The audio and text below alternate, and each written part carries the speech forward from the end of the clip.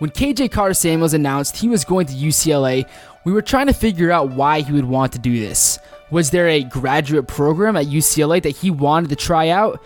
Maybe he wanted to network down there. Maybe he liked the weather. Perhaps he just wanted to live in Southern California. Either way, it's safe to say we did not put respect on KJ Carter-Samuels' name. What is up, everyone? It is March 27th, 2018. Welcome to this edition of Washington Football Crunch, the official podcast of Washington football culture. I am Micah Chen, joined alongside, as always, Luke Monger of Dogman and WSU beat writer Jackson Garner. Jackson, can we call you a WSU beat writer? That's kind of your role, right? Yeah, I would say, yeah, that's fair, I guess. It makes you sound slimy, yeah. But yeah. I'll go with beat writer. We'll go with that label. You can find us work on the dailyevergreen.com. Look, we've got a lot to get into tonight, a lot of juicy info on UW and WSU spring ball to get into, but I want to start with KJ Carter-Samuels making the switch to Colorado State from UCLA. It made is it mild or mild? I go with mild. Mild. Okay, it made mild national headlines on Sunday. Luke, what do you make of KJ Carter-Samuels making the jump to Colorado State? First of all, it makes more sense to me, just given that, it feels more natural. I feel like it's very rare for a quarterback to transfer from, a Pac-12 school to another Pac-12 school, given just like the fact, and this is obviously no disrespect to KJ, but if you weren't winning the job, if you didn't win the job at Washington, it would be difficult to win the job at UCLA. And that's not to say that he couldn't have won the job by any means, but it's one of those things, I feel like you'd have to go to a place where you absolutely know for a fact that you're going to play and start every single game and that it's your job to lose. And for that reason, I feel like this move makes a lot more sense. So I'm curious to hear, unfortunately I don't know much about it, but what it was that got KJ Carter-Samuels to UCLA in the first place, because he is from California, but he's from San Jose, very northern. That's not California. even close. Yeah. Well, I have an interesting take here. So Gardner Minshew, who just transferred to WSU, he originally committed to Alabama, and a lot of people were saying that he was originally committed to Alabama, and a lot of people said that was from East Carolina, but a lot of people said that was just more of a publicity stunt, that he didn't actually think that he was going to go there and win the job. He did that to get on the radars of more schools. I don't know if KJ Carter-Samuels is in the same place, because, he was at a pretty high-profile place. He was a pretty high-profile guy Jackson, at high school. I hear what you're saying right now, but I don't think that applies to this situation. Maybe it applies to other situations. That's a stunt. Well, that's what I'm saying. That's what I'm saying, but it seems in a sense similar that, you don't look at KJ Carter-Samuels and think he's a guy that's going to instantly win the job at UCLA. Anywhere? Oh, UCLA for sure, yes. Well, I think he's certainly starter potential at Colorado State. I think he'll go in there and he'll start this year. Mm-hmm. But it's a similar move. You see what I'm saying here? I'm not saying that they both have similar situations. Colorado State and KJ Carter-Samuels were already in communications months ago prior to any type of UCLA commitment. So Colorado State was already aware. It wasn't they saw him go to UCLA and say, "Hey, wouldn't it be really cool if he's at UCLA, he could definitely start for us." The head coach of Colorado State, Mike Bobo, and Chris Peterson were already talking about KJ Carter-Samuels potentially transferring there in the first place. And because of that, it kind of shows you that Colorado State wanted him already, and going to UCLA in the first place had no bearing on Colorado State having any type of increased interest in Carter-Samuels. Mm-hmm. Yeah, it's true. And I guess the other thing kind of about the publicity idea is, like you were saying, Alabama, that kid committed there, and then it got him a Wazoo offer, another Pac-12 school, Power 5 conference. I feel like obviously, I don't know. It doesn't feel like if you're trying to get more publicity, or whatever, it doesn't feel like Colorado State, would be. It would have to be an Oregon State or a Cal, or some school that's still in that world. Yeah, like a mid to lower tier Power 5 conference, something like that, where you can go and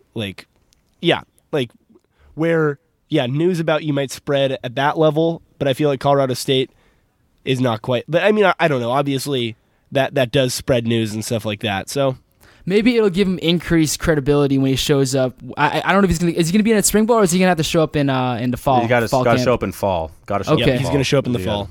there's obviously not a ton of game tape on KJ Carter-Samuels at UW, much less game tape of him actually throwing the ball.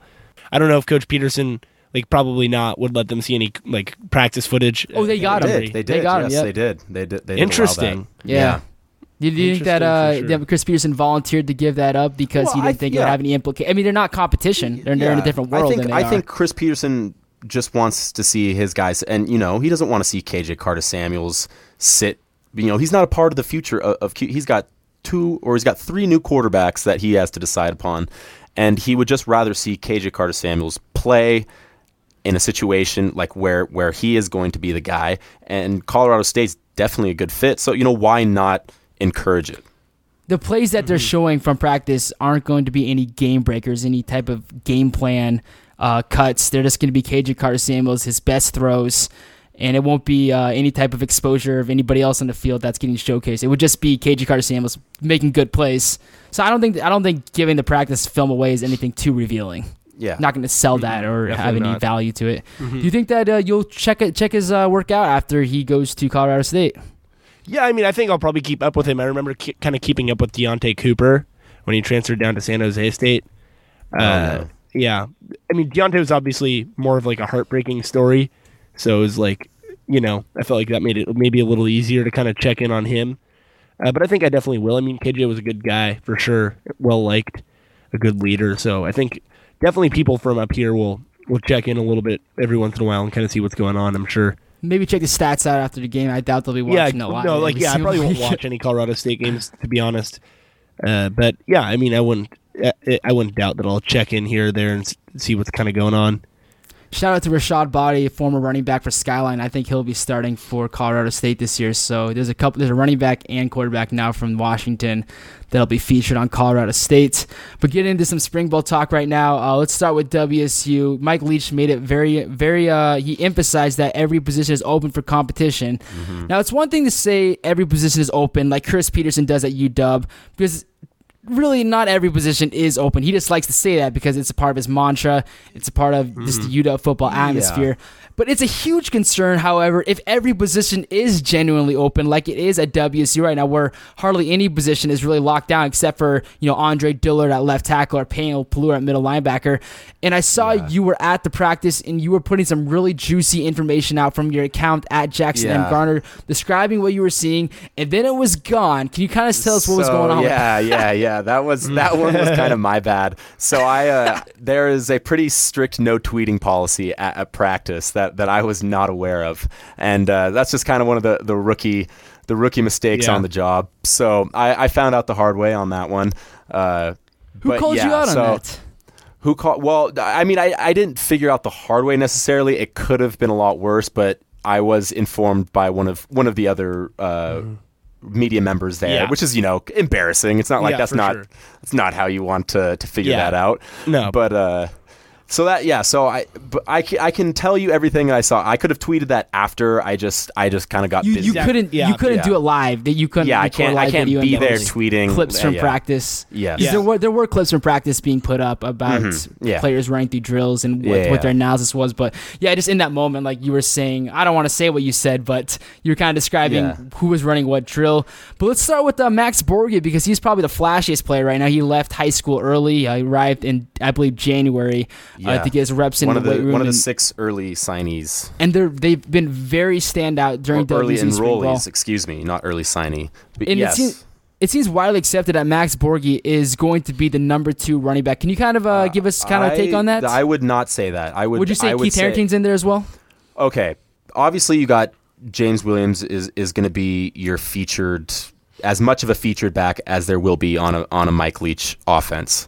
He's going to be the number 1 guy. So the carries, in terms of who's getting the ball on the ground, I see that if it's not James Williams, I see it being Borgie. I think he's better on the ground, but I do see Keith Harrington adding a lot of value in the passing game. And that's what's interesting about all three of them is they're all really capable pass catchers out of the backfield. And what we've heard of Max Borg is that he is a major player in the passing game. That's what he has been highly touted coming out of high school, being described similar to Christian McCaffrey. So to say that Max Borg is going to be the primary ball carrier and you see James Williams kind of getting more reps out of the backfield, catching swing passes, catching underneath routes, that's kind of surprising because I would expect Max Borg to fill that role as well as his running duties. Yeah, and I think with like kind of the identity of Max Borg is still up for debate because I mean when you think of McCaffrey, definitely more of a scat back, not necessarily as tackle to tackle. Well, granted at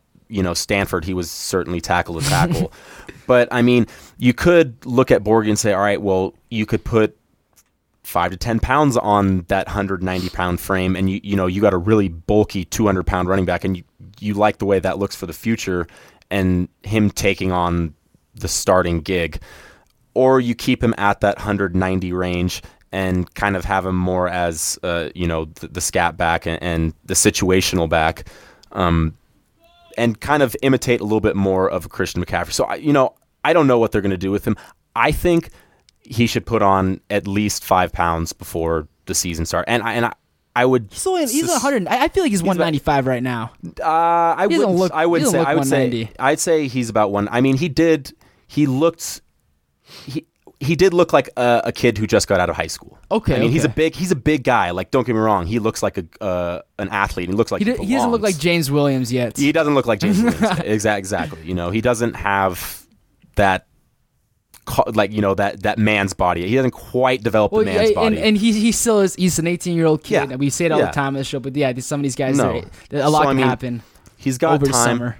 And I think 5 pounds is not going to do much in the way of speed, but it is going to benefit him a lot.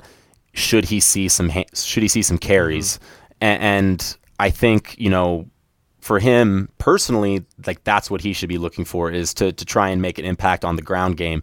Because I feel like it's pretty widely accepted that all three of them are probably going to make some contributions in the passing game.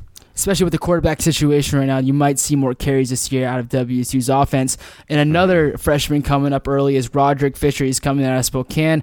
And there were rumors. Now, I'm not going to give my sources away because that's unethical, but there's rumors that Roderick Fisher was running with the ones. He was running with the starting receiving core. Can you give us some type of confirmation on that? Well, yes, I can, but I think we have to take this with a grain of salt too, because when you think about like what is a one receiver for WSU, I mean there's actively about 9 receivers being used in the offense. So when a receiver gets his opportunity to run with the ones, he was getting reps with the ones. I can completely confirm that he was out there with the first team offense. But so were a lot of guys. So Mike Leach is trying to figure out what's going to work, what personnel packages are going to be best suited for him. And I would say just watching Roderick Fisher run routes and stuff, he looks like he's holding some athleticism back. Yeah, okay. He doesn't look like he is really going all out. I mean, he looks like he's still trying to learn this offense, trying to adjust to the college game, and he is like holding Steve Spurrier Jr.'s pocket at all time. He is just right next to him. Yeah. Seems like he's trying to learn a ton, and he has that eagerness to learn. So that's promising. And I think we'll start to see maybe some of the more athletic plays and some of his, physical intangibles maybe in fall or maybe late spring. Yeah, like just real quick, just because I kind of saw him at a camp once. What do you mean, like just kind of characterizing the player that like you expect him to be? Because he's like definitely an outside guy. He's like 6'2"-ish, right? Yeah, about there. And then athleticism. I heard he's just like a burner. Is that what he's been marketed? He is a track star. I mean, he is setting all types of records. On his film, that's what you'd certainly conclude. But that's really not what I was seeing at practice. I really wasn't seeing him get try and really burn anyone on some go routes or anything. It seemed like he was really in the trying to learn process. Footwork, fundamentals, route running. That's the huge benefit of a kid like that coming in then in the spring. Absolutely. Yeah, it's invaluable for sure. Well, let's look at the UW side for freshman wide receivers. Austin Osborne is one of those guys that came here early, but Marcus Spiker's not. Any disappointment not seeing Marcus Spiker during spring ball? I mean, it's one of those things where, like, you know, like, you have to kind of think about it from, like, the kid's perspective, because obviously you'd love to see a guy like that come in and compete as early as possible, but then again, it's like, it's really, I feel like it'd be really hard to forfeit your last couple months of high school. And then I know a lot of people, like a lot of schools, these are mostly like Catholic schools, don't allow kids to graduate early. Oh, no way. Yeah, so I don't think, but if I'm remembering correctly, Marcus Spiker does not go to a school that would not allow him. But I just think, like, you know, a lot of kids need to, like, there's a lot of value in just kind of enjoying the time of being in school while you can. And, yeah, so, like, you know, you'd love to see him up here, but I don't blame him necessarily if it was his decision to take his time. Or, like, I'd have to imagine it'd be difficult to, like, you know, actually get all the credits and stuff taken care of that you need to graduate early. So yeah, sometimes academically, like, not everybody's able just to go right to college football. Well, you know, just touching on that kind of the idea of where kind of those kids are at mentally, I was just talking to one of the WSU SIDs, and he was, or the SIDs, and he was saying it's like, you know, it's crazy to think that Cam Cooper is only 17 years old. Like, is he young for his age? Is he like a summer birthday? He should be preparing for senior prom right now, and he is the dark horse in you know, getting the keys to Mike Leach's offense. For sure. Like, just the culture shock that's got to be to step into that. You know, that's pretty crazy, and you got to understand if a kid doesn't want to go that fast into his career. The other thing about Marcus Spiker too is that I'm trying to remember which bone it was, but I think he broke his collarbone in his final final high school game. That was obviously like 5 months ago. Yeah. But you know, just like physically, maybe not even being prepared, and then you factor in the whole mental stuff, and yeah, I'm not super surprised. Maybe some muscle loss during that time when he was in for sure. You got to build that strength back up. Some of those UW receivers being featured right now as the starters are running with the ones is Aaron Fuller, Quincy Pounds, and Chico McClatcher. Now, all those receivers are 5'10 or under, and it'd be nice to see somebody like Marcus Spiker, Austin Osborne be highly featured as well, Ty Jones. Yeah, but Ty Jones. Do you have any problem with those as you're starting 3 receivers right now during spring ball? I would doubt that those end up being the 3, just because, once again, that you have plenty of options that have more size. You think about a guy like Ty Jones, who's 6'4", 210, and like, all of those guys are good athletes and are kind of ideal, I think, more for a slot-ish role. Obviously, Chico will be the slot receiver. But I think that it would kind of limit what you're able to do in the passing game if you didn't have a guy like Ty Jones out there, or another guy to keep an eye on, redshirt freshman, Alex Cook and Terrell Bynum. They're both about 6'1", 200 pounds. And they will be, like, it'll be fascinating kind of to get our first look at them since really the fall of last year, which was a pretty short look once again. So yeah, I mean, I like them all. I think Aaron Fuller is a good receiver. I think Andre Bacilli is a good receiver, and obviously Chico McClatcher is a game breaker when he's healthy. And we didn't get to see much of him last year before he got hurt. But I think that I would be very surprised if those 3 end up being the guys who are out there for the majority of snaps for the Huskies. And you talk about the size of these wide receivers, and you know, when you get into spring ball, you get the updated height, weight of each player, and I always enjoy looking at that. Sure. I don't know about you guys. I always like seeing who's lost weight, who's gained weight. You know, Kamari Pleasant, the running back, he's well over 200 now. And nice. And some of the offensive linemen, they've been getting bigger as well. And we have 4 returning starters on the offensive line. The only departure is going to be Coleman Shelton. There are rumors of Nick Harris, the right guard for the last couple of seasons, moving over to center. Who would you like to see at center?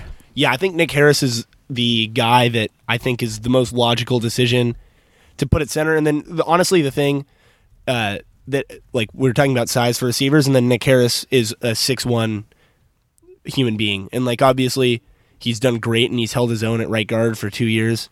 But you look at, like, it, like, are we really going to lose sleep over that? I mean, 6'1" to 6'2", is 1 inch really going to? Well, I mean, no, but you think about, like, you think about, well, no, but it's like 6'1" to like 6'4" or 6'5". Oh, you'd rather have 6'4", 6'5". Yeah, okay. You know what I'm saying? Like, it's just that, like, he's talked about in interviews before, the hardest thing for him adjusting to college was just how long people are, and he can't get the first punch. You think his wingspan's not proportional? He doesn't have like long arms, or? No, he's not like a long armed guy. So you think of a guy like centers, I think, typically, I mean, just typical body, like just distribution at positions. Center, I feel like typically can get away the most with being shorter guys. Interior defensive linemen tend to, I mean, obviously Vita Vea is a freak of nature and definitely a counterexample to this, but you think of guys like Greg Gaines as like your nose tackles, you know, another 6'1" guy.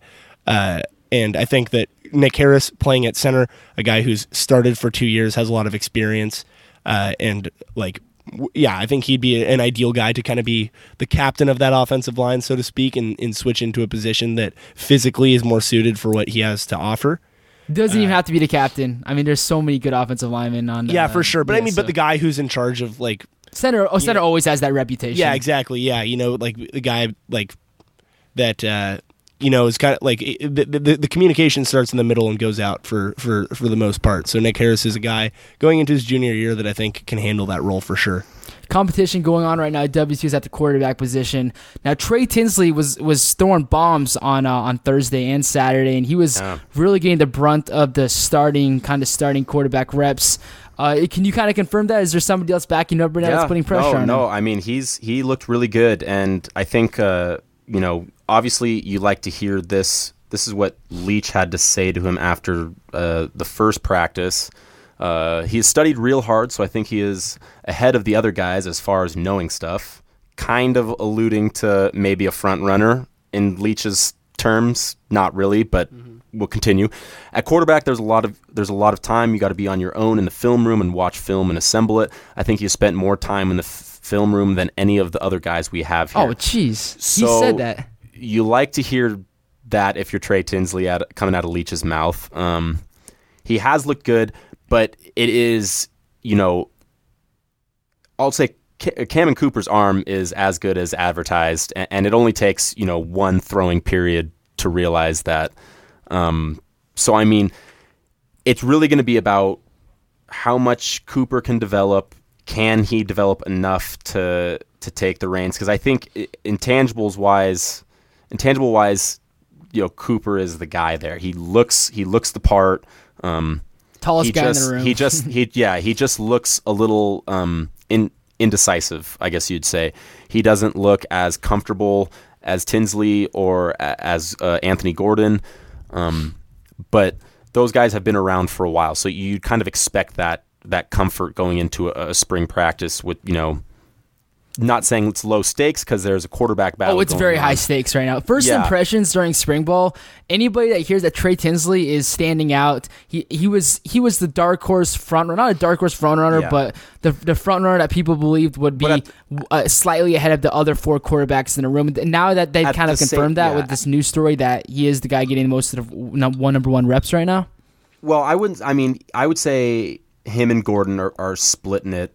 Not maybe 60-40 to 50-50. Right, it's close. It's close. And I just think Tinsley probably knows this, but his early touchdowns in spring practice and all this stuff don't mean squat to Leach. You know, he has to be able to prove himself from now until the end of fall camp. Has he had like just in my experience from watching freshman quarterbacks and then hearing also about Jake's spring before, like obviously I was not out of high school that yet. Does he have any pick problems? Like I used to hear stories like of Jake throwing like 3 picks in a practice. Yeah, no, I mean he threw like 4 or 2 when his freshman year. Jake Hainer did the same thing.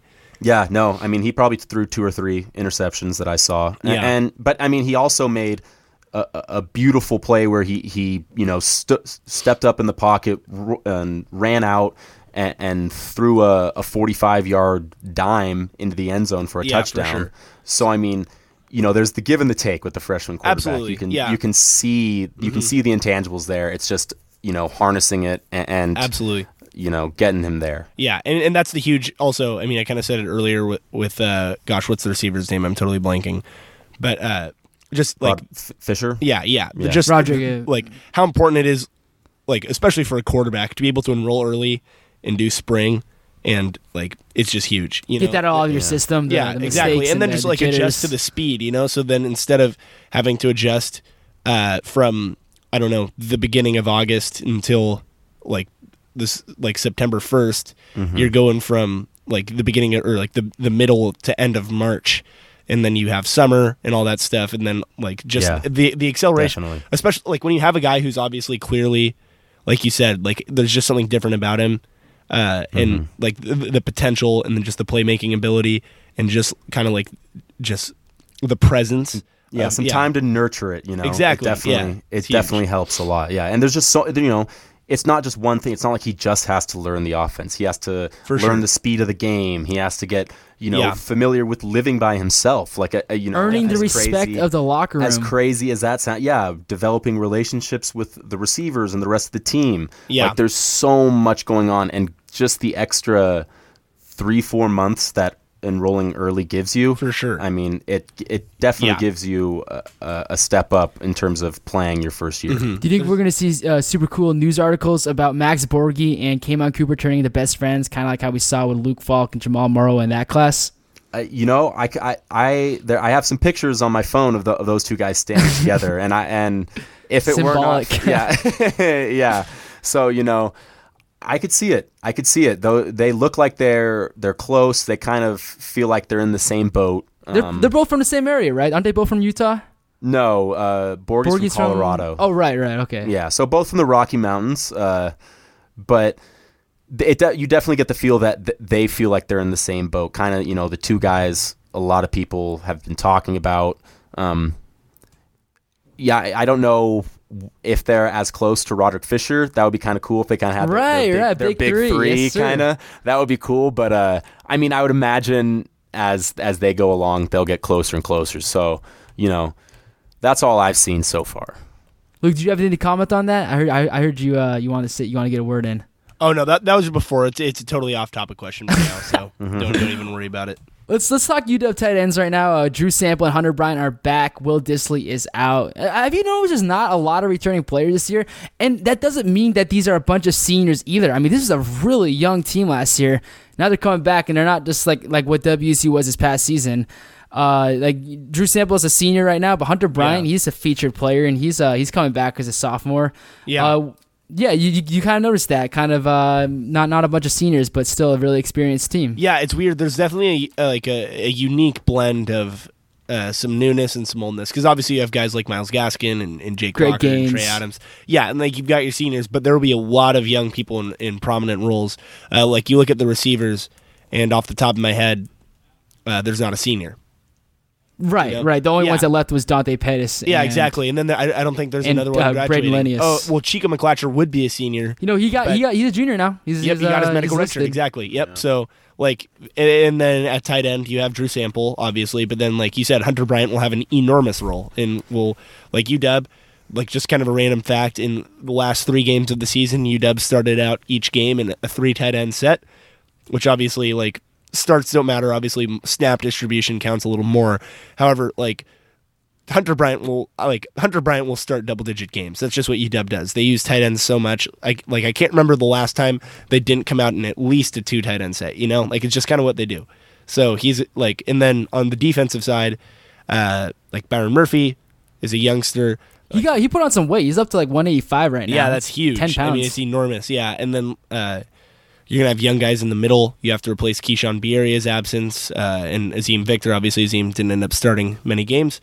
But just that sort of thing. Outside linebacker, both positions. Actually, no, Tevis Bartlett will be a senior. But there's it's a really unique kind of there's definitely a lot of senior leadership on the team, but there will be a lot of young players to be excited about in prominent roles.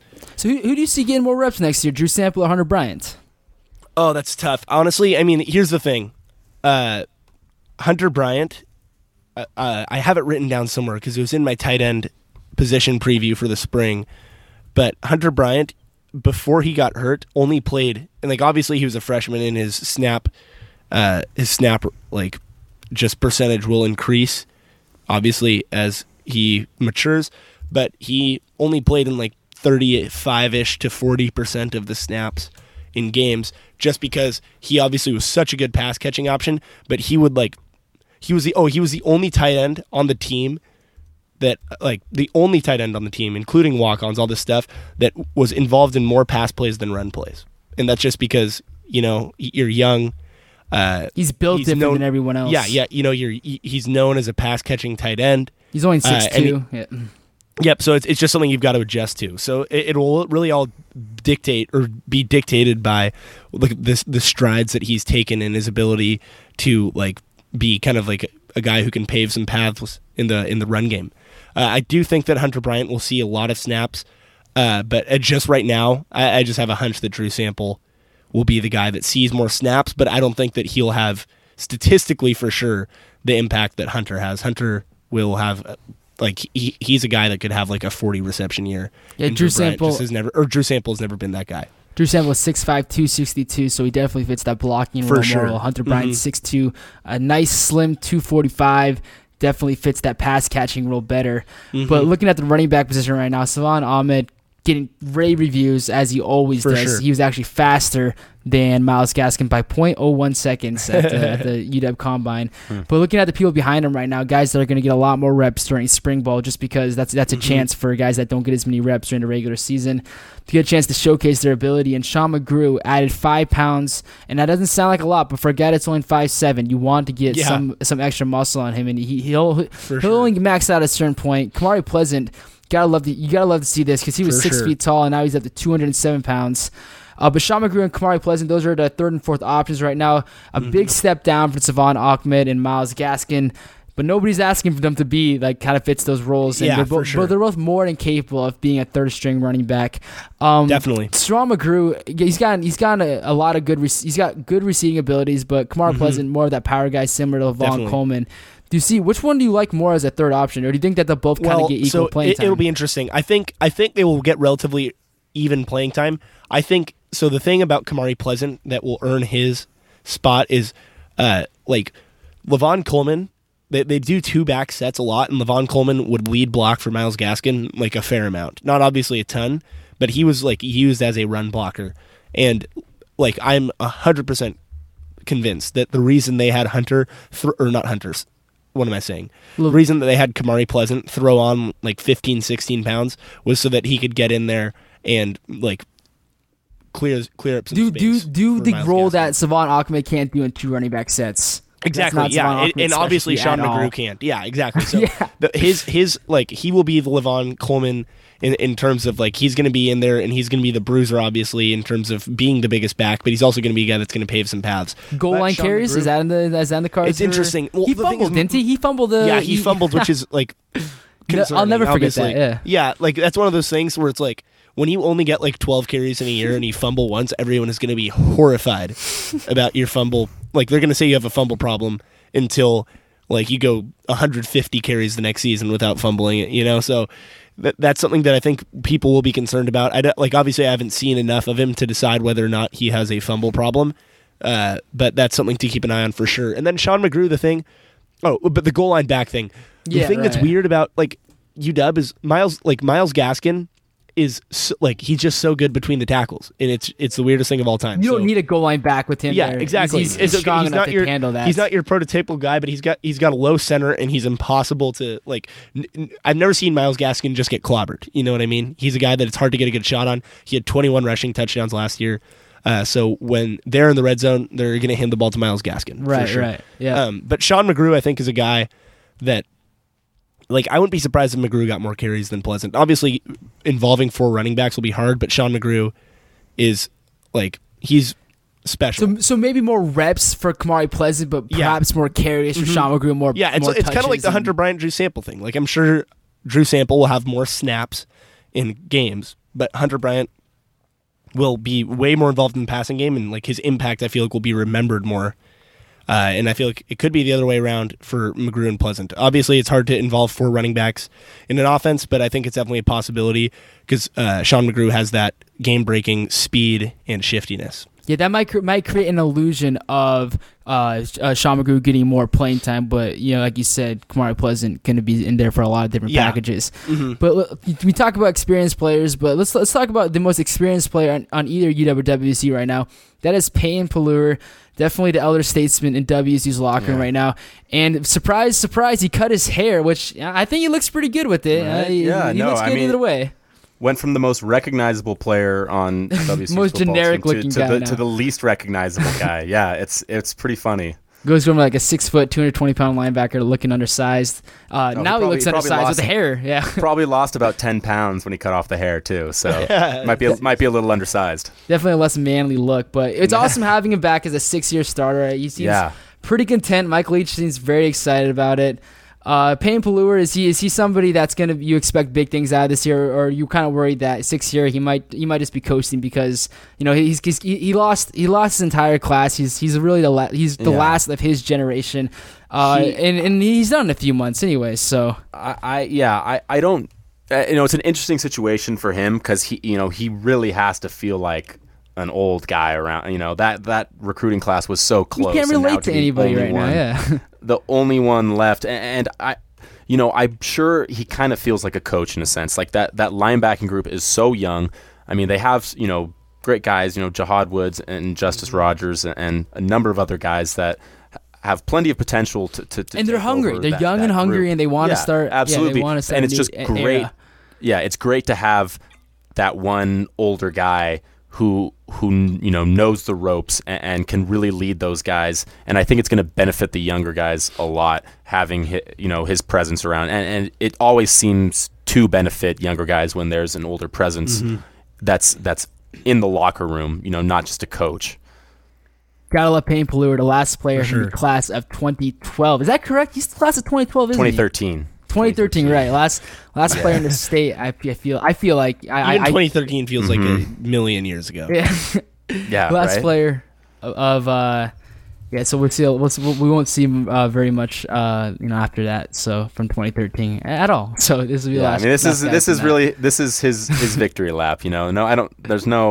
I think he's openly come out and said he does not have any NFL aspirations. He's kind of like an Isaac Dotson guy when it comes to post football life. As far as making a career out of it, I don't think you're going to see Payne Pelluer into CFL. Or going to Europe, or maybe you will. It depends on if he's still hungry to play after that. See what his opportunities are. Now, Luke, this is going to be the biggest question that we ask for Spring Ball, and I just want a one-word answer. I don't want an explanation. You can give an explanation after you get the answer, but one word, one last name. Who backs up Jake Browning this year? Give me one last name. Haener. You think you're both going to redshirt? Yes. I don't know. I think they could split the class, but I think Jake Haener is the safe answer, and I'm going to you really defend think my name. So? Wow. I was talking with my friends today about safe predictions, and like if you ask someone what the Mariners' record is going to be, they're going to say 84 and whatever. 78, yeah. Yeah, exactly, because it's like they make they miraculously make the playoffs, and you're like, oh, I was only like 4 wins off, and then they even if they had a horrible season, no one's gonna remember your 84 win prediction. So Jake Haener's my 84 win Mariners prediction. Yeah, I mean he's a guy he's definitely he has an impressive arm for a kid that's like my height. Obviously his biggest shortcomings is size, but then that hasn't deterred Coach Peterson in the past. If you look at guys like Kellen Moore and Jake Browning, he will have had now a spring, a fall, and a spring in the system. Actually, no, he didn't come for spring. I'm crazy, but now a fall camp, a whole season of working out, and then a winter. I think he's just kind of the guy who's going to be most immersed in the offense. Obviously, for Yankoff and Sermon, it's going to be very beneficial for them to be able to, Okay, let me put a twist on this. Does that just make it so? Because you're building tension. You're building. You're going to redshirt. Yeah, both honestly, those guys, and then at some point you got to make a choice, and it's going to be. You're not delaying the inevitable. And then the thing about it though is obviously I'm not a coach, and so this isn't a unique strategy, but they might intentionally split the class. You know what I mean?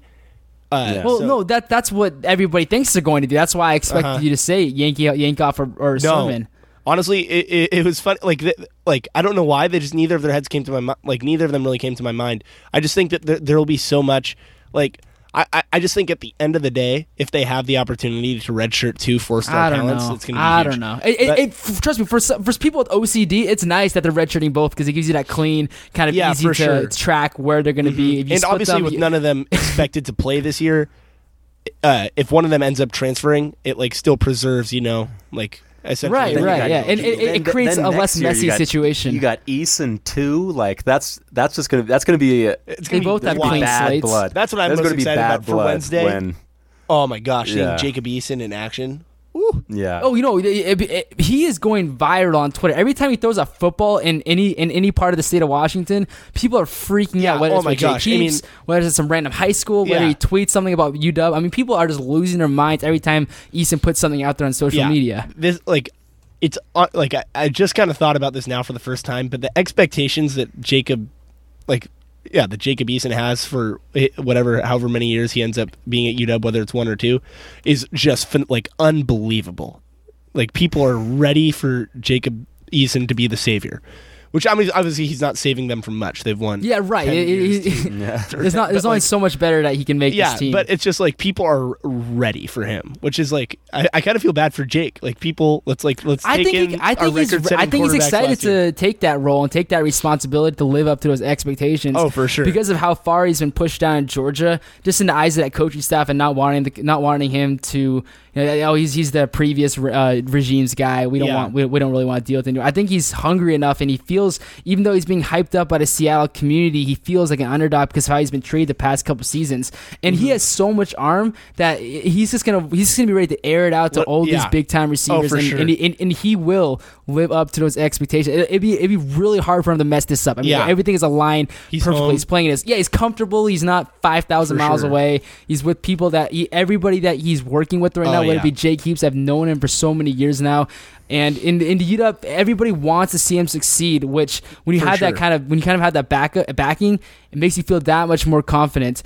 But going back to kind of like talking about who's going to back up this year, we can talk about Jacob Eason for the next 5 years, he'll always be a part of this kind of Washington football scene. Do you guys think that in terms of when Sermon or Yankoff plays, it's just going to kind of be a matter of who stays around longer? Like, you can ride this wave out. And I think there's going to be a legitimate competition next year. Like, don't get me wrong. Yeah. But if it does go Eason's way, I would imagine one depending upon how that season goes, he's there for 1 or 2 years.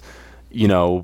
Do you think either of them leave? Are you saying if Eason wins, if Sermon wins the backup job? They're saying if Eason wins the starting job in 2019, which is yes, one of them would one of them, and to that point is like does pretty much the deciding factor of who's gonna take the starting job? Yeah, for I could see it happening. Is just who's gonna stay longer. I think they're gonna want to win one-on-one with Sermon and Yankoff there, because if you leave and the other guy's just a backup, he's not a starter. He's still just a backup. You can win the job the following season after. Yeah, just because you back up Jacob Eason doesn't mean that he's gonna start the next year. You'll have that in the back of your mind. Fair. That's for sure. But I mean, I think then just the idea of like, all right, now I'm waiting another year, and then one of us will have to sit the next 2 or 3. Yeah, you're right, because you have the transfer policy. I wouldn't be surprised if one did, especially then you see, like Dylan Morris is coming too. Oh gosh. Mm-hmm. Yeah. I mean, I wouldn't be surprised to see one of them go. It'll be interesting. Last Jacob Eason comment, just because it's on my brain and I can't get it out of my head. The UW Dogpack Twitter account tweeted, because obviously Jacob Eason now listed 6'5", 235 is just he lost an inch in height. Okay. Yeah, but like I don't know what it is. I swear UW downsizes their players. But anyways, like coaches, I feel like have a reputation for rounding up. I think Coach Pete always rounds down. Do you think he's like 6'5.5" and they just like Azim Victor last year was listed at like 6'2", but he was listed at 6'4". Right at the combine, right? Yeah. Yeah, but it's just like, okay, whatever. But Dogback, like his Twitter handle is Skinny QB10, right? Like the Dogpack Twitter account was like, he needs to change his name to Thick QB, like he's enormous, right? It's just I've never nothing has resonated with me more. Yeah, well, I mean, you look at his cheeks now. I mean, yeah, he's definitely not the sophomore quarterback that people made fun of when he was at Lake Stevens. And by the way, Sermon is also no skinny QB either. He's a fully grown man. Yeah, both those guys. Yeah, they're NFL sized already. But here's my situation. This is where the twist I want to put on this. So Jake Browning, God forbid, in fall camp he tears his ACL, or week 2 he tears his ACL. Are you really saying that Jake Haener is going to take over as a starting quarterback? Like I said, it's easy to put him on the depth chart as number 2 because of his experience. I mean, that's honestly, like if Jake Browning's out for more than 3 weeks, do you really think that Jake Haener is going to be the one? I mean, that could potentially waste the season. I think a lot of that will, like, I don't know. I mean, obviously that's something that they'll have to consider. What do you think they should do if Jake Browning goes down for the entire season? Do you think that they promote one of those freshmen? I think, well, so obviously they'd have to decide what, like, because at that point, especially with the depth that you have in that room, you have to say, all right, like, what's going to help us win most right now? But like, there's just obviously just a lot of maturing for both quarterbacks to do to get to a point where they would be the best quarterback available. So you would choose Jake Haener in that situation? I think you still have to consider, like, just the nature of UW's offense and what the quarterback is being asked to do. They want someone who can manage a game. They want someone who's going to make all the right decisions. They don't want some young kid trying to come in and prove himself and bomb trying to throw, out there. trying to throw miraculous touchdown. They want someone who knows the system, and I think for sure, they give themselves a better chance of winning with going with someone who maybe might be a little more conservative and is just going to be okay with letting Myles Gaskin do his thing, which has he'll listen to the coaching staff. He has the trust of the coaching staff. Rather well for UW in the past season. Yeah, absolutely. And then it would just be interesting because then you think like a guy like Jacob Sermon. Just kind of like, I haven't seen him throw live yet as a Husky, but I've just, like, from what I've heard is that obviously he can make every throw on the football field, but he's a guy who has a lot of seasoning, and like any freshman quarterback, and then like Colson Yankoff is a guy who, like, he threw the ball a ton in high school, but he's also like a runner, so it's which is a good thing, but it could also be seen as something that can affect his playing style. Yeah, is this going to be like, which one of these guys is going to fit in the system? I think is a great question that you propose there, Jackson, and I think that's why, like, it's natural to say a guy like Haener. He's a pocket passer. He's been praised for being an accurate thrower of the football with an impressive arm. That sounds like kind of exactly the guy that, like, they'd be comfortable with. Obviously, with spring and fall, it's going to be like there's a lot of time for one of those freshman quarterbacks to step up, but I think that, like, the most likely answer until we see them and how they develop, the most likely answer is Haener still for me. Brock Hewitt described Jacob Eason as having the strongest arm on the entire planet. I don't know if it wasn't word for word that, but that's what he was hinting at. Like, he has never, as of right now, for that, wasn't it like for that age or something? I think he really meant the entire planet. Like, I think you're misquoting because his arm is stronger. I thought it was Hugh that said it. I think he's stronger than Matthew Stafford. I mean, that's been and Matthew Stafford's a little bit older right now, and he has more mileage. Also, but that's the thing. He's huge. He's big. He towers. He towers over Matthew Stafford. I mean, he's got a good 3 inches on him. I mean, you see them standing next to each other in the Georgia bars or wherever they take pictures at. Like Stafford looks very undersized compared to Jacob Eason. But my point being, I would love to see who has a stronger arm between Jacob Sermon and Jacob Eason. But we're never gonna know for sure who can throw the football further. Wouldn't that be something you guys would want to see? Who has a stronger arm between those two? Between Stafford and between Eason and Sermon. Eason and Sermon. Eason probably. Well, Eason for sure. Yeah, but I would like to see how close Sermon is because he is a strong arm quarterback. I want to see someone clock these guys throwing the football, like miles per hour as opposed to distance. Yeah, that'd be super interesting. Because obviously, I mean, I feel like any quarterback that's playing, like, I've seen Jake in warm-ups, Jake Browning, like, just warming up, they'll do a little long toss thing, and, like, I've seen him throw the ball like 60 yards. You know what I'm saying? Yeah. So, like, it's not necessarily it is like not 60, 70 yards. It's like not necessarily. It's not like the distance struggle. Yeah, like it's not a struggle for them to get some distance behind it. It's like, can you zip that in? Like you have a window, someone gets by their corner, their safety like help over the top. Are you gonna be able to zip that in so that first of all they can catch it, and second of all they don't get like their heads ripped off in the process of catching it? It's good you got some big body receivers to catch those bullets. But let's talk about the new mascot at UW right now. His name is Dubs 2. And I know we're gonna like. You look at him and something goes off in your brain. You just develop this connection with this dog. I mean, he really is a genetically superior dog. They picked from over 90 options. Genetically superior. That's a great way of putting it. That's how I see him. I see him as like congratulations on your success, dog, and being born with your background, with your inheritance. He was actually born very recently on January 4th. And man, they love giving their mascots a voice. I mean, on social media. Oh yeah. He described on their website his favorite toy is a duck. His hobbies include digging. That's so funny. Like just that was so cheesy and so funny. He has 3 sisters and they pick on him. So funny. It's stuffed ducky. He gets car sick, but yeah, just making the dog even cuter. Favorite colors are purple and gold, obviously. And there was actually an 11-page application process just for a chance. So these adults that own these husky dogs, these puppies, had to fill 11 pages of information on their dog just to get a chance to throw them into the pile with 90 other ones that were observed. They were eventually picked by like a UW vet and representative from the kind of the athletic department.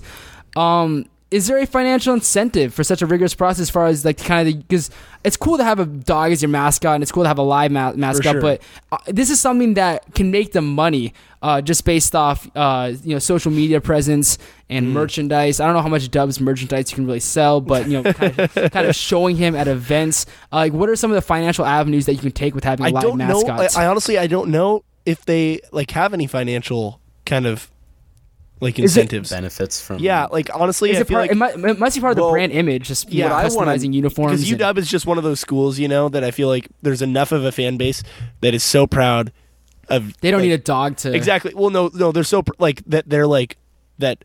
They'd be fine donating their dog, essentially. Like their that's what I'm wondering. Well, no, it's not the people that own the dog. Like, is there financial incentive to the university for such? Because like they're putting so much time into finding this dog. Yeah, like, what is the benefit? Commercials or merchandise or this? I just say the most part. Yeah, I'd say like if there are any, I think appearances would be the way that you could benefit off of. Like you could make some money off of Dubs. Just general branding of your university, having a dog there at all events. But like for the most part, the dog never leaves like campus. It just kind of chills around and takes walks. You know who really loses here is the previous owner of Dubs. Goes through the 11-page process, gets selected to for their dog to be Dubs, and then just stripped away, and you don't even get to keep the dog. That's rough. That's rough. Wouldn't you want to like hide that thing forever? I mean, it's just the most beautiful animal I've ever seen. How could you be okay with giving that pup away? Yeah, the thing about the new Dubs is like there's some pictures out. Like obviously every picture of it's super cute, but like if you get a straight on picture and you like look at its eyes, it's like that thing is going to be a scary freaking dog when it's like 80 pounds. It's like an intimidating face, You think that huskies are intimidating in any way? He is a husky, correct? Well, they're like I don't know. I feel like they stay cute forever. Yeah, I mean they're always really cute, but it's got the wolfish look. It's got a it's like much meaner looking than like a golden retriever. So you think this little dog will be around for the next decade or so? You think it's gonna be a fixture? Yeah, I bet it'll be like an 8 or 9 year thing once again. And it'll be forgotten. I mean, it's funny. Is like you just like you look at old Dubs, and like I'd be curious to see like Dubs year 1 of this current Dubs versus like this year and like time his like run out of the tunnel. Like he's lost a step for sure, So, like it's actually pretty amazing that they squeezed 8 years out of a dog. I feel like that is quite a long time to be physically. Like I said, these dogs are made in a lab. I mean, they're taking the best. It was made. I don't think it had like a previous owner. It was created like there was like 4 dogs in the litter, so they just picked kind of that. They looked at all of them, and that was I don't know who the previous owner was. Apparently, there's a new owner that kind of a new family who filled out the 11-page. The company, the producer of the new Dubs. The dog producer. Right. That's a business. That's a real business. That you create prize-winning dogs and you sell them off. I doubt. No, it's amazing. No, it's true. That's the thing. But it's just like such an amazing concept. It's funny. People are willing to pay good money for good-looking dogs and dogs that'll win prizes. But so that's going to be the new UW mascot, and you'll probably see him, like Luke said, around the UW campus. UW football games, but other than that, he'll be living with his host family. Look like some nice people. And Dubs is he's already got like 3,500 followers on Twitter right now. Oh yeah, and it's crazy. He has like more followers than Chico McClatcher and some of these guys right now. This fake dog account. But so that's gonna be a new mascot from now on. But I want to give you guys some information on the new spring ball coming up for not just UW and WSU, but Eastern Washington, Central Washington. If you want to check out Eastern Washington spring ball, it'll start on April 3rd, and April 28th will be the red-white game. So that's when you can see all the Eastern Washington players. Guys like Gage Gubrud and I don't know who else they got anymore at Eastern Washington right now. They're pretty mad that they didn't make the playoffs last year. Sam McPherson's still there. Sam right? McPherson doesn't have the mainstream appeal. None of them really do, but and Fernie Gurley. Like, we know Sam McPherson, but like, do you think that the average person in the state of Washington that he's a local product? He's a local product. They should know who he is. He's the only running back in the room. He's a darn talented running back. He reminds me of Max Borghi. He reminds me of that same playing style. They're actually exactly the same in a lot of ways. Yeah. Just I don't know. Max Borghi just has a higher. That's a guy who. That's a guy. I think if McPherson would have went to WSU as maybe a preferred walk-on or something like that, or maybe on scholarship, he would have done well. Just a good pass-catching back. I'm sure Leach would have loved him.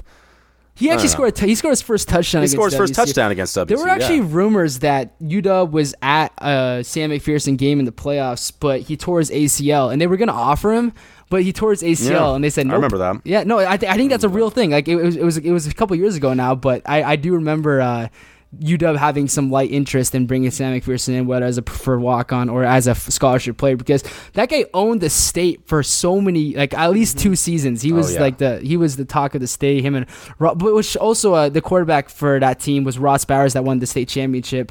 He's doing well at Cal right now. It was Sam McPherson that did all the legwork for that team. It was Sam McPherson's show.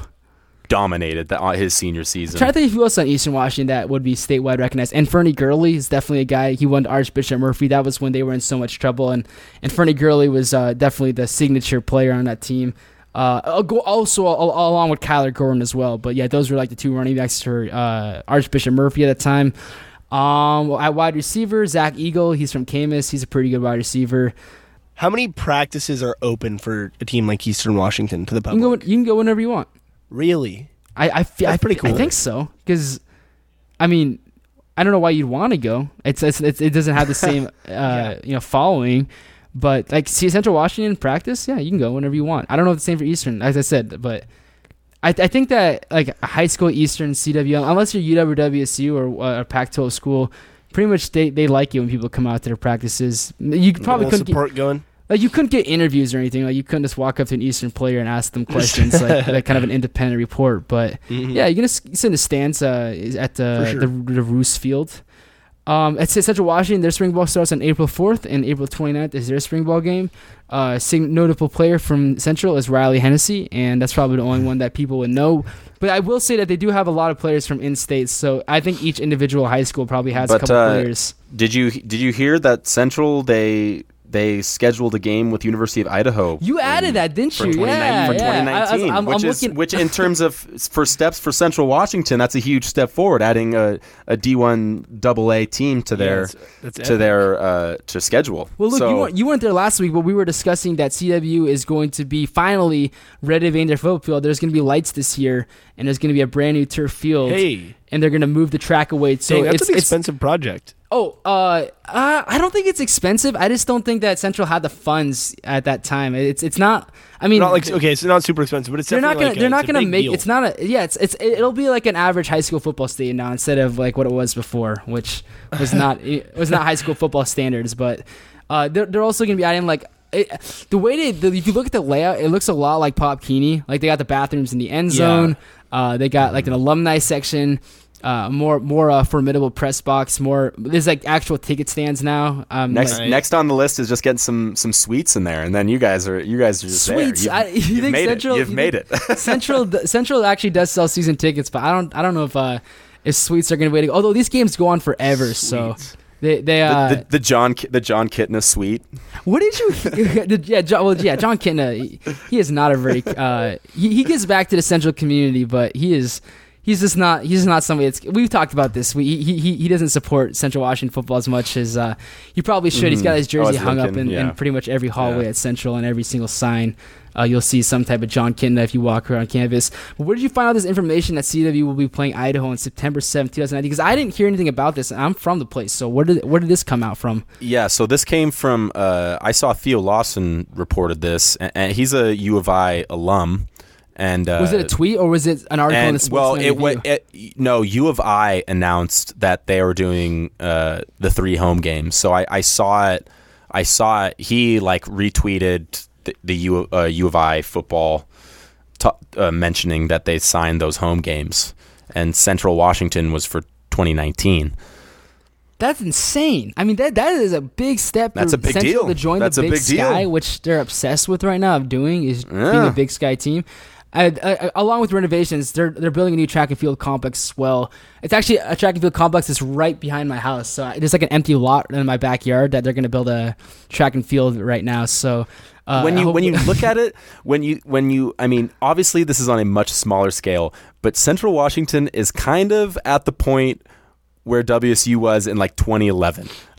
What? Their program, okay, I said on a much smaller, smaller scale, on a much smaller scale. They don't have the infrastructure to compete. Now they can have the option of investing and getting the infrastructure to compete with who they want to compete with, but it's a matter of spending that money, and whether they will spend that money is kind of remains to be seen. But, I mean, it's a similar spot that WSU was in 2011. A lot of people were like, these guys are jokes. They don't deserve to be in the Pac-10. And, I mean, there was no serious conversations of WSU ever leaving. And they still have the lowest rated facilities in the Pac-12 right now. It's still not... Yeah, it's still nothing that people are clamoring about when it comes to quality of facilities and that Pac-12 standard. So...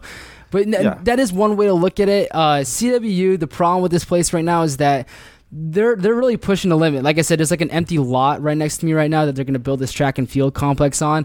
But the problem with this campus is, look, the middle of Washington, there's so much space around here. I mean, you could there's hundreds, not hundreds of miles, lots of miles of space around the campus. But they built the main streets right around that complex that has all the school buildings. So they can't, the main roads, you can't really build anything outside of it because that's where all the houses are. So they built everything really tight together, which is going to make it hard to build stuff on campus. But I mean, that they have a good amount of space in that athletic complex. They don't. That's the thing. They have some open fields, but like I said, everything's built so tight together that you can't build stuff. You can't build stuff on the other side of the houses because then you would kind of destroy that on-campus environment where everything's kind of together in one place. They're just running out of space on campus right now because they want to build new dorms. They're really pushing it right now, and which is it's disappointing because there's so much space in Central Washington to build stuff that if they were to do it over again, they probably would have spread the whole campus out more. You would literally see one end of the campus from the other just by standing in one corner. That's how tight everything's put together, which would put a limit on how much they can really increase the number of students here, and as a result, increase the revenue for the school. But nonetheless, they finally, after years of work, have finally gotten approved to build a new not a new stadium, but add renovations to it, add walkways, take away the tracks. So when they do have nationally televised games on ESPN3, they don't need to move everything around to make it look bigger than it actually is. Well, from one school that's in severe debt because of the athletic department to another school who may potentially come in severe debt because of their athletic department. Everybody's trust me, it's worth it. It's worth it to watch a team, to have in the fall a team that's actually worth watching. Mm-hmm. Worth it. Well, I asked Jackson this question last week. Well, Luke, let me get your answer on this one. So say CWU, they're going to build this new football stadium and it's going to seat a few thousand people. What is it going to take for you to come out to a Central Washington football game? Oh, I mean, honestly, that's not. If good. I'm not in school and the Huskies aren't playing, if they're playing on the road at 7:00 at night, would you make the 2-hour drive out here just to? Well, actually, so this is a fun. It has not been confirmed, but my friend and I are doing what we can't decide if we want to call it the Quest for 12 or the Quest for 15. which is we're going to try to go to every Husky football game this year.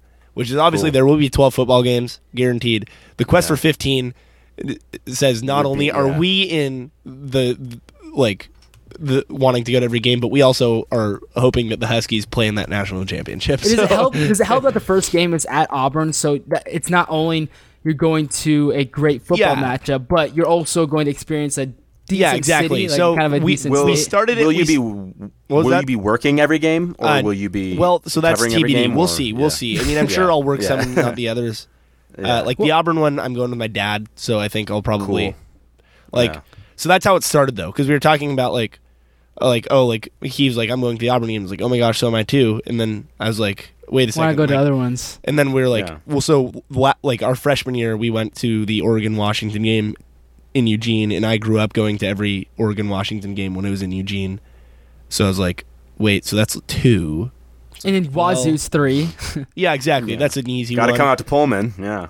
And then we're like, holy cow, like I have a friend who goes to USC. I have a friend who goes to Santa Clara, which is like close enough. Saves money, Cal, yeah. And then it's just like, oh my gosh. So like the only one that's going to be a grind is Utah. That's going to suck.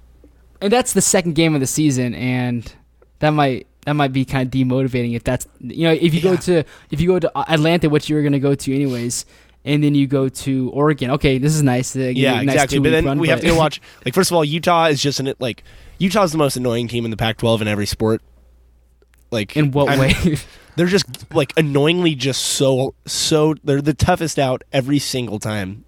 Okay, as far as the competitive game, yeah, like they're just so competitive, and like nationwide they will not get. What was that? Salt Lake City is just a tough place to travel to. Yeah, exactly, and then they're not going to get the national respect of so if you lose that game, it's a bad loss, but it's not because they're so freaking tough. Oh yeah. So by the way, just to answer your question, if there was not if schedule permitted, it probably wouldn't take me that much to go to a C-Dub game. Like if school wasn't in session, I think it'd be kind of fun to go over to Owensburg. I've never been. I would try and recommend a game right now based off C-Dub's football schedule because you're not going to want to see play Simon Fraser. Yeah, they don't even have the 2018 football schedule, which is very surprising that the 2018. Okay, let's see if ESPN has it. Because if they don't have it, then it's not going to be. No, they don't have. So we don't have a schedule right now for CW's 2018 football team. But most of the games are not really worth seeing. The only game that really stands out would be if they played an out-of-state opponent like they did this year when they played North Alabama. They go on the road a lot. They played Texas A&M Kingsville last year, and they played Azusa Pacific, but that's still an in-conference game. So yeah, if there's a marquee team like North Alabama coming up for Division II, that might be the game to check out. But most of these games. Road trip 2019, September 7th, down to Moscow, catch Central Washington, take on the Vandals at the Kibbe Dome. Any takers there? We're all there. Sounds good. Sounds good. Let's mark our calendars. 2019 CW is going to be playing their first free man, no school matchup. For me. I'm in. Yeah, we'll be done by then. So yeah, let's we're all going to be graduate. Yeah, CW can make a run and beat Idaho and create maybe the biggest upset in school history. That'd be amazing to see. Would we rush the field? Yes, I was literally going to say. Oh, we're on the field if that happens. Yeah, for sure. The thing about that is there'd be so few people that we'd for sure get cuffed. Oh, absolutely. There's not going to be. I don't think. Yeah, I don't think Moscow PD would take too kindly. This to is that. so off topic too, and I just but just speaking of rushing the field, and this just might be me being kind of arrogant, but are you ever at a Mariners game or something like that and be like, I for sure could get from foul pole to foul pole?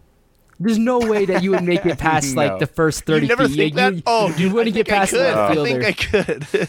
No, have you guys ever seen the video of the guy that at Minute Maid Park where he escapes? Yes, he escapes. Oh my gosh! Where did he go? Because he left the field and he climbed up center field. Where was it? He runs at Minute Maid Park.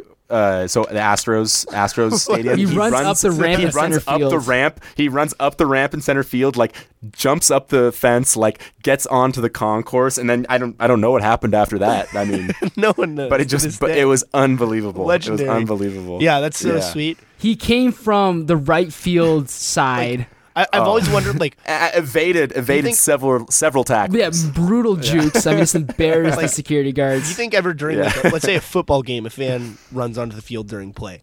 Do you think ever, a linebacker or something is like, what if I just stuck him right now? They usually do. There's usually a football player out there that's gonna.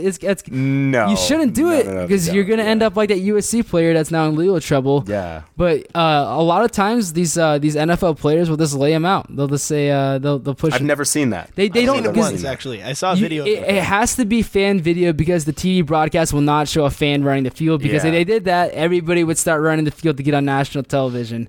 So, but usually the players, it's always on the baseball. It's always that first just 2 to 3 seconds where you just get to catch a little bit of it, and then they flip away. but it's so sweet. I saw like an umpire just destroy a fan. And it was the coolest thing of all time.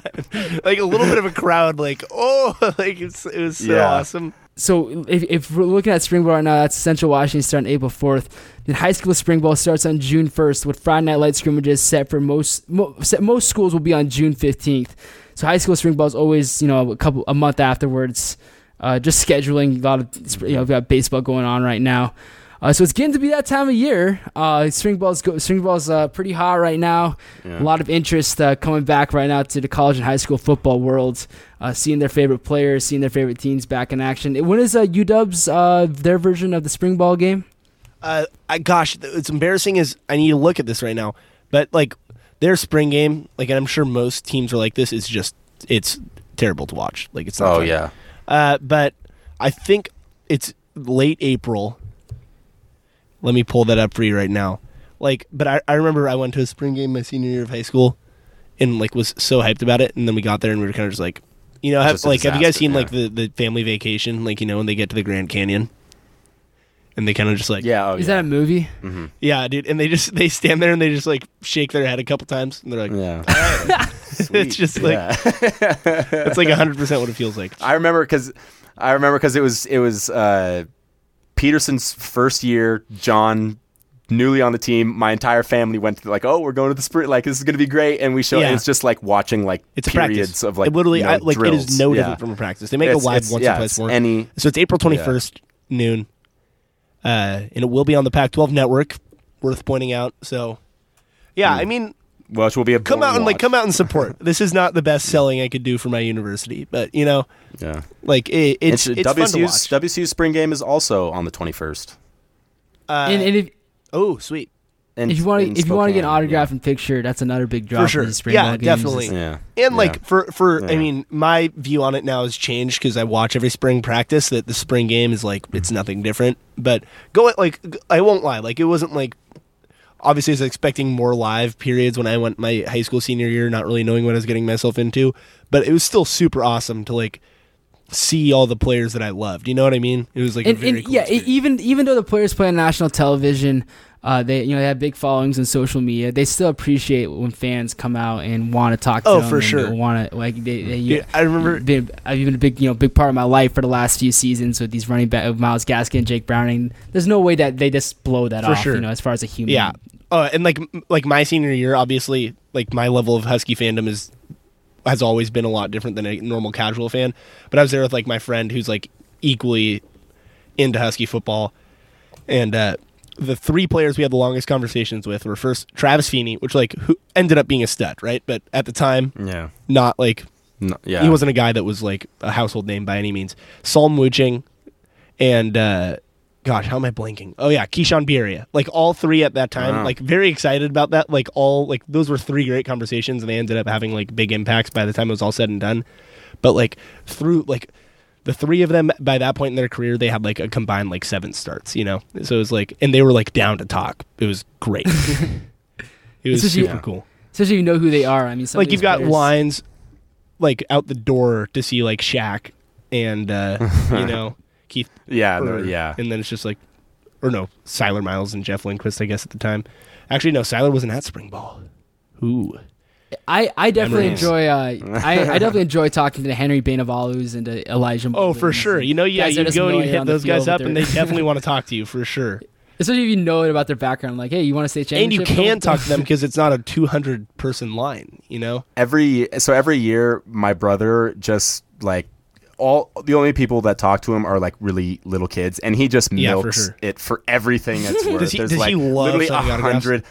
I'm sure he does. I mean, he hasn't signed the footballs with 25 autographs on it already. Yeah, and there's probably 100 pictures of him with like little kids, just making him look like this humanitarian of the year. Oh, for sure. Like it's just so funny. That's so awesome. That time of year. Yeah, my like one of my really good friends that I live with is a walk-on the basketball team. This was his first year as a walk-on, right? Mm-hmm. And after the Arizona game, he comes home and he's like, guys, like, I signed my first autograph. And we're like, yes, let's go. And here's what it was. No, it was for, he signed an autograph for Brock Heward's kid. And like his, his dad was there and he tried, like, I can't remember it must have been like a bad angle or someone walked in front of him, but he tried so hard to get a picture of it, but he couldn't.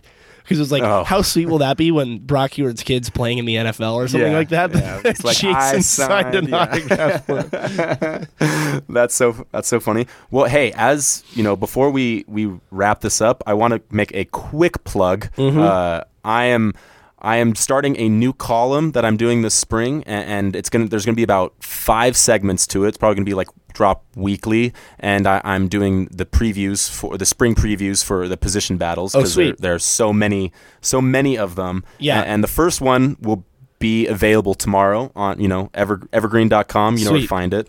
Are these segments like as in podcasts or are these like articles? No, article. It's a column. Okay, it's a column. Columns. Okay, segments like audio. Okay, I got you right there. Yeah. So like 5 installments of this column. Yeah. And the first one is going to be quarterbacks. It's going to be the running backs and quarterbacks. Okay, and I did them first because running backs. You probably got your easiest prediction for your pick of who's going to be, and then quarterbacks. It's pretty early to tell. You don't have Gardner Minshew here.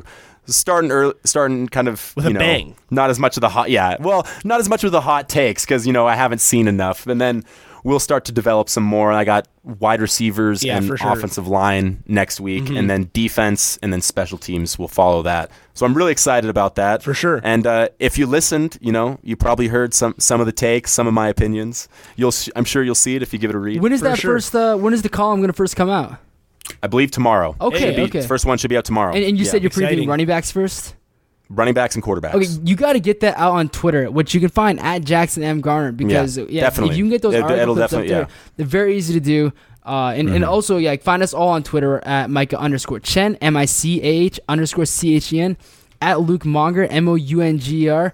I'm sure that you're going to be writing stuff about the UW football spring ball as well, correct? Yeah, definitely. It'll kind of like unfold as things go on, but a lot of times we'll switch off between doing practice recaps and then like what stood out, and then we'll like kind of do like a whole position kind of recap by the end of it. So there'll be a lot of stuff coming out in these next couple of weeks. You getting some plugs in. Awesome. You getting some plugs in for the show right now. Send us any questions that you might have about UW WSU Eastern football or anything life related as well. We can answer anything on the show. Send that to Micah Chen at yahoo.com. So basically any questions that you might have. We're essentially life counselors. Yeah, here. Dude. I want to one day be sought after. Like people are like saying like I have a really tough decision. Just like, let's ask for advice. The Washington Football Crunch guys. A bunch of 21-year-old therapists on this show right now. We have a lot to share with you. But, wise beyond our years. But you also go to iTunes and leave us a 5-star review. Hit that 5-star button. We always appreciate that. The show will always 5 stars be free. only. Show will always just like Pad Thai.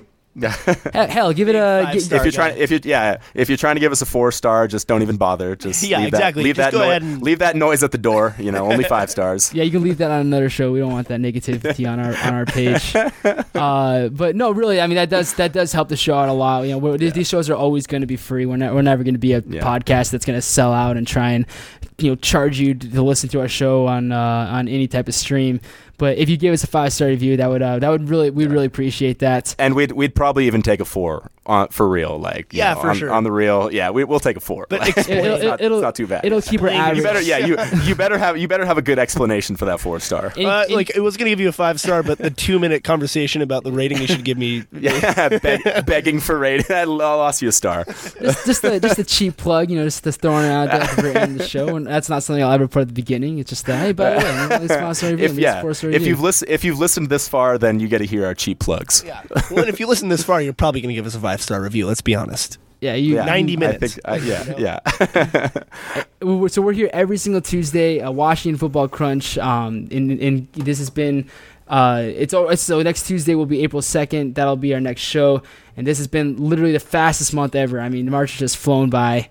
But take care, everyone. For Micah, Luke, and Jackson, signing off.